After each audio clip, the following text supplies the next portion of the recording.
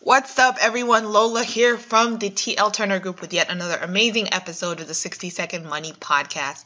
Guys, today we're going to be talking about moolah, money. And I know a lot of you are thinking, isn't this what this podcast is about? Yes, it is what this podcast is about. But today we're going to be talking about it specifically as it pertains to asking for more money. This advice that's coming up in this podcast that's coming up is here to help you negotiate and have a better stance when it comes to asking for more money, whether it's a pay raise from your boss or whether it's pitching at a higher price to your client. Stay tuned.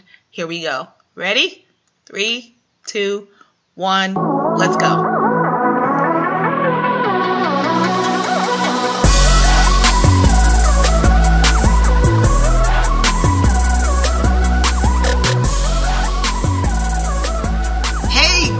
Lola here from the TL Turner Group. Happy Monday to you or whenever you are listening to this. I hope you guys are having a great start to your Monday or Tuesday or Wednesday or Thursday or Friday. Now, I'm recording this on a Saturday, but you will be listening to this on a Monday if you check it out right when it uploads. So, hope you guys are having a great start off to your Monday or whatever day you're listening to this. Today, I want to talk about a very important topic. I think as a professional as well as an individual business owner, it is extremely important that you understand this and also share my personal experiences, because I think this is a topic that is oftentimes discussed a lot, but there's never really any practical tips about how to go about navigating this. And without further ado, I want to talk about when it comes to asking for more money, how do you approach that? Whether it's asking for a pay raise or pitching a job to your potential client at a higher cost. Now, before we go into this, I just want to lead with a very, very, very, very, very important factor. Guys, make sure you're willing to put in the work, okay? This is the caveat to everything that I'm going to say, right? If you're not willing to put in the work as an employee, as a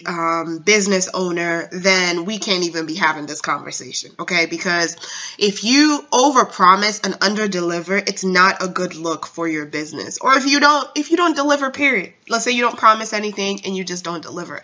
We have had countless situations where our clients, we have one of our clients, they own a massage therapy company, and they have had countless experiences with people that have enticed them and done all this social media marketing promotions, and it has only resulted in zilch nothing, right? So, hey, we can do all this social media marketing for you. It's only going to cost you $10 $12 a month, whatever the charge is, or $120 one-time fee. We'll do all this marketing for your Facebook page, for your Instagram page, and it turns out that the actual people purchasing the product have to end up doing the work. So you don't want to be that jerk, right? You don't want to be that person that entices the clients. You do such a great job of selling the product or selling yourself as an employee, and then you show up to work and they hire you and you can't even do the work, right? So that's kind of the initial part to what I'm going to talk about today. You need to make sure that you're able to deliver. Now,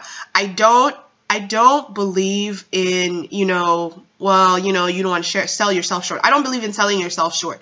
I think that even if you don't necessarily have experience in the area, it's okay to ask for XYZ dollar amount, as long as you're willing to put in the work to go back and learn whatever it is you need to learn to make sure that you turn around and give that customer an excellent product. Okay, so now that we got that out of the way, let's jump right in. So, when I talk about asking for a pay raise or asking for more money or just pitching at a higher cost, let's kind of take a step back and try to understand why would you ask for more money, right? Why are we even having this conversation? And I think it's important because I think a lot of times, and guys, I'm not going to isolate you. Just give me 1 second. I'm coming right back to you. For women, I think a lot of times, personally, I've seen it in my life where we oftentimes undervalue ourselves. I was talking to a coworker recently, and she told me that, she was negotiating for a salary increase, and she told me how much she was getting paid at that time. And then I had suggested to her that she go, I think it was about maybe 20% over that, because honestly, from what I knew, she was getting underpaid. And her her work, the quality of her work was definitely at the top. She's a hard worker. She is very smart, very diligent. And, you know, when I told her that, she said, I don't know if they're going to approve that amount, or I don't know if I'm really worth that amount, or if they're going to want to pay me that amount. And the reality is, you know, you guys need to stop short selling yourself. Stop selling yourself short. If you feel like you are worth that amount, now, again, all of this is in the context of being able to do the work, right? And not, like I said, don't overpromise and underdeliver. But this all comes back to your ability to be able to perform, and if you're worth that much and you're able to put in the work and you can justify and make an argument for why you're worth XYZ dollar amount, then that's what you need to do. And don't be afraid, women, to step up, and even some guys, because I have talked to a couple of my guy friends who have challenges when it comes to asking for more money. Even if they are in a position of leverage and they have the opportunity to go back to the table and negotiate, oftentimes they do not do that. So don't be afraid. Don't be afraid to jump in and do it. Like my mom says, what's the worst thing that someone can tell you? No. That's the worst thing you can hear. Now, okay, so let's go ahead and jump right into it, guys. So first thing I would say, if you are in a position where as an employee, you're looking to maybe ask for a pay raise. Maybe you've been in that job for about 2 years now. You're looking for something new, or you're even looking to stay in that current role. You like what you're doing, but you want a pay raise, or you're pitching to a potential customer. So the first thing you want to do is do your research. So what is the average pay for someone with your title in your city? And this goes obviously to for the individual, for the professional.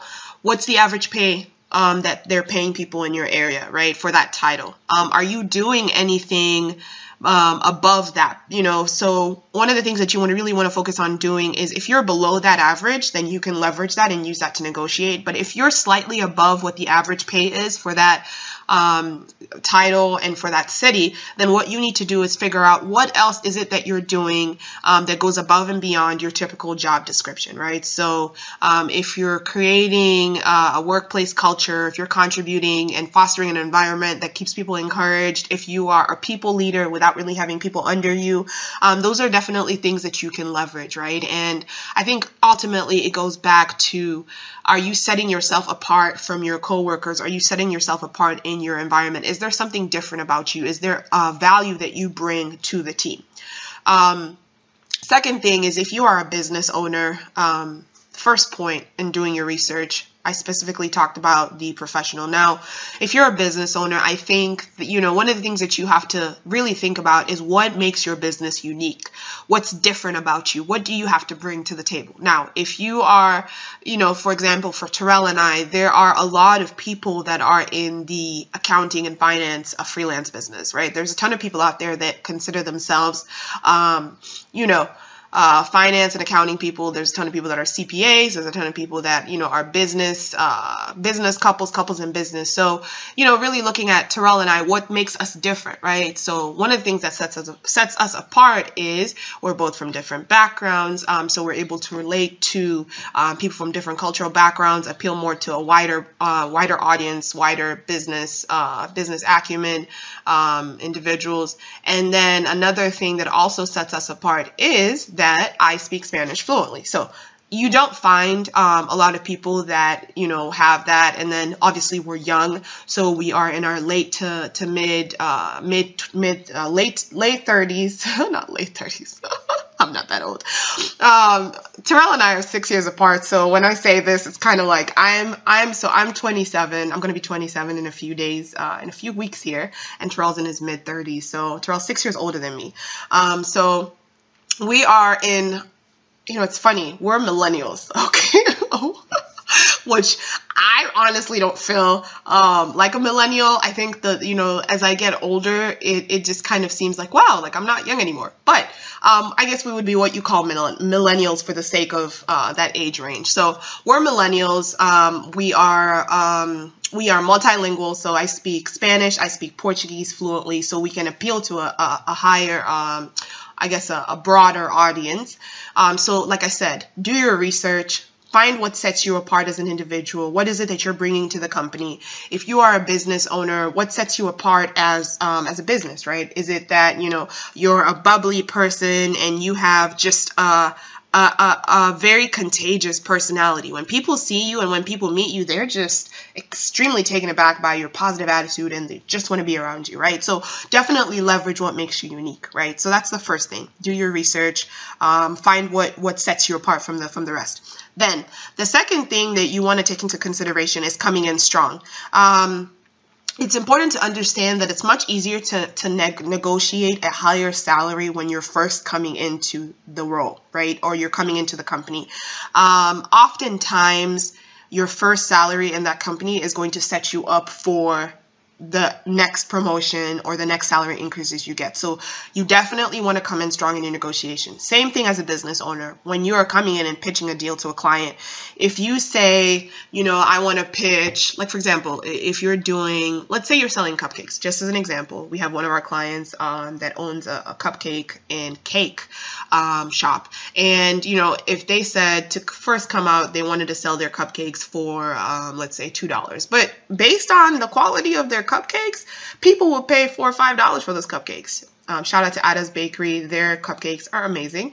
But yes, so let's say, the quality of their cupcakes, people would want to spend, $5 for the cupcakes, but they want to charge $1, right? And people are like, man, this is a really good deal for these cupcakes. It's much harder to convince someone, when you hike the prices up, especially if, you're putting yourself at a disadvantage. When you hike those prices up, it's a little bit harder to get buy-in versus, if you maybe start with a midpoint. So maybe you don't go to $5 right away. Maybe you start at $2.50, right? So you kind of find a good point where you can come in strong, ask for the pay that you want without like, for example, if your role, you're trying to negotiate, let's just say $80,000 for your job as a professional, and, the typical pay, you've done your research, the typical average is $80,000. Unless you have something to sell, unless you have distinct factors that set you apart from that average that you can leverage, coming in and asking for $120,000 is a bit unrealistic, right? So, and you know what? Maybe the $120,000 is what you can do. And maybe the $120,000, that $40,000 gap, you can show that, hey, I can make up this $40,000, right? So I am worth the $120,000 that I'm counter offering. Another thing that I would say is, be confident, always negotiate if you can. I think a lot of people sometimes, you get that offer and you're super excited and people are nervous. They don't want to counter offer. I would always counter offer unless, of course, the first offer you get is what you want. I remember a couple of years ago when I had gotten I guess what you call a promotion at one of the companies that I worked at. And I was really excited for the job, but I was coming in into that role, and the people that I was coming in to work with were straight out of college. And I felt that I think I had at least 4 more years of experience than the average person that was coming into that role. And I really wanted to leverage that. And I wanted to ask for more pay because I felt like based on my skill set and my experience, I should have been paid more. And, I talked to one of my coworkers and, he was a guy and he was like, well, you don't want to really do that because, you don't want it to kind of basically have you don't want a black strike by your name. This is a person that just comes in and asks for more money. You're better off coming in, performing really high, and then kind of negotiating. And that was good advice. But the reality is, they weren't willing to. I took the advice. I regretted it afterwards because even with the performance and excelling and doing really well in that role, a lot of the reasoning that I was given as to why I couldn't get an increased pay compared to my peers was because, well, we kind of started you out at XYZ and we're trying to keep this the same so everyone kind of gets the same thing, right? So I didn't have as much leverage once I was in that role because it was kind of like, well, now you're like everybody else. So I would always counteroffer. If you're not happy with what you get, the worst thing that they can say is no. Statistics show that oftentimes women counteroffer only 7% of the time, whereas men counteroffer 57% of the time. So women, Don't be afraid to counteroffer. I mean, if you're good at what you do, another offer will come across. Don't be afraid. The worst thing people can say is no. And if they say no, okay, fine. I like the job. Okay, fine, let's do it. But you never want to live with the regret. I think for me, one of the things that I lived with after that conversation that I had with my coworker was, what would have happened if I had counteroffered? Could I have potentially gotten that increase in pay versus kind of where I ended up? You know what I mean? So there's always going to be that question of what if, and it's always good to counteroffer so that you're not left wondering what would have happened if I had asked. Could I have gotten that increase? Could I have gotten what I wanted? So, like I said, number 2, come in strong. And then number 3, guys, let your work speak for you. Let your performance speak for you. If you're not performing, you'll have to work harder for that pay raise, right? So if you are an employee and you are average and you're not performing that well, I mean, let's just say you're doing okay. You're coming in when you should come in. You're kind of doing what the request is. You're not really going above and beyond. You're doing okay, right? Versus someone who is coming in, doing the exact same thing as you, but then they're kind of going above and beyond. They're, reaching out to the managers to kind of see, hey, is there anything else I can provide? Their customer service to the end customer is excellent. They are really performing and doing a really great job. When either of those parties come up and ask for a pay raise, who do you think is willing? Who do you think the manager is more likely to stick out their neck for? Do you think it's the person who's coming in and doing what they need to do?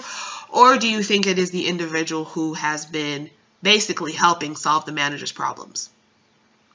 Right, the person that's been coming in to help solve the manager's problems.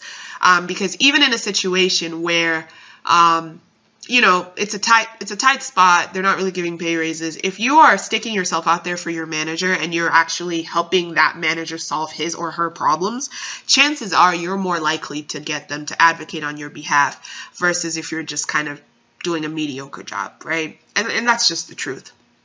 And as a business owner, I think definitely getting those reviews, having people talk about your business, really pitching with confidence to your potential client. Hey, this is what I can do for you, but not coming across as being desperate, right? You can talk about what, some of your references are, what some of your customers have to say about the work that you've done. But ultimately, I think that, you pitch that and you pitch it with confidence and speak to the quality of your work. Be confident in what you're talking about. Don't budge at the first. Sign of resistance, right? And so things to keep in mind. So let your work speak for you. And then last but not least, be confident, be bold, and make sure you come prepared to state your case clearly. I don't even know if this is really a point. This is just a fact, guys. You have to be confident. You have to be confident in who you are. You have to be confident in the quality of the work that you bring. You have to be bold. You have to make sure you come prepared to state your case clearly. Why do I think that my cupcakes are worth $5? Why do I think that my cupcakes are worth $2.50? Why do I think that the quality of my work is worth you paying me 6 figures? Why? Right? And be bold. And never don't ask, guys. The worst thing that people can say is no. And no is not a bad response. If they say no, fine. You move on. Or maybe you say, you know what, maybe we'll meet at the middle point and we'll negotiate.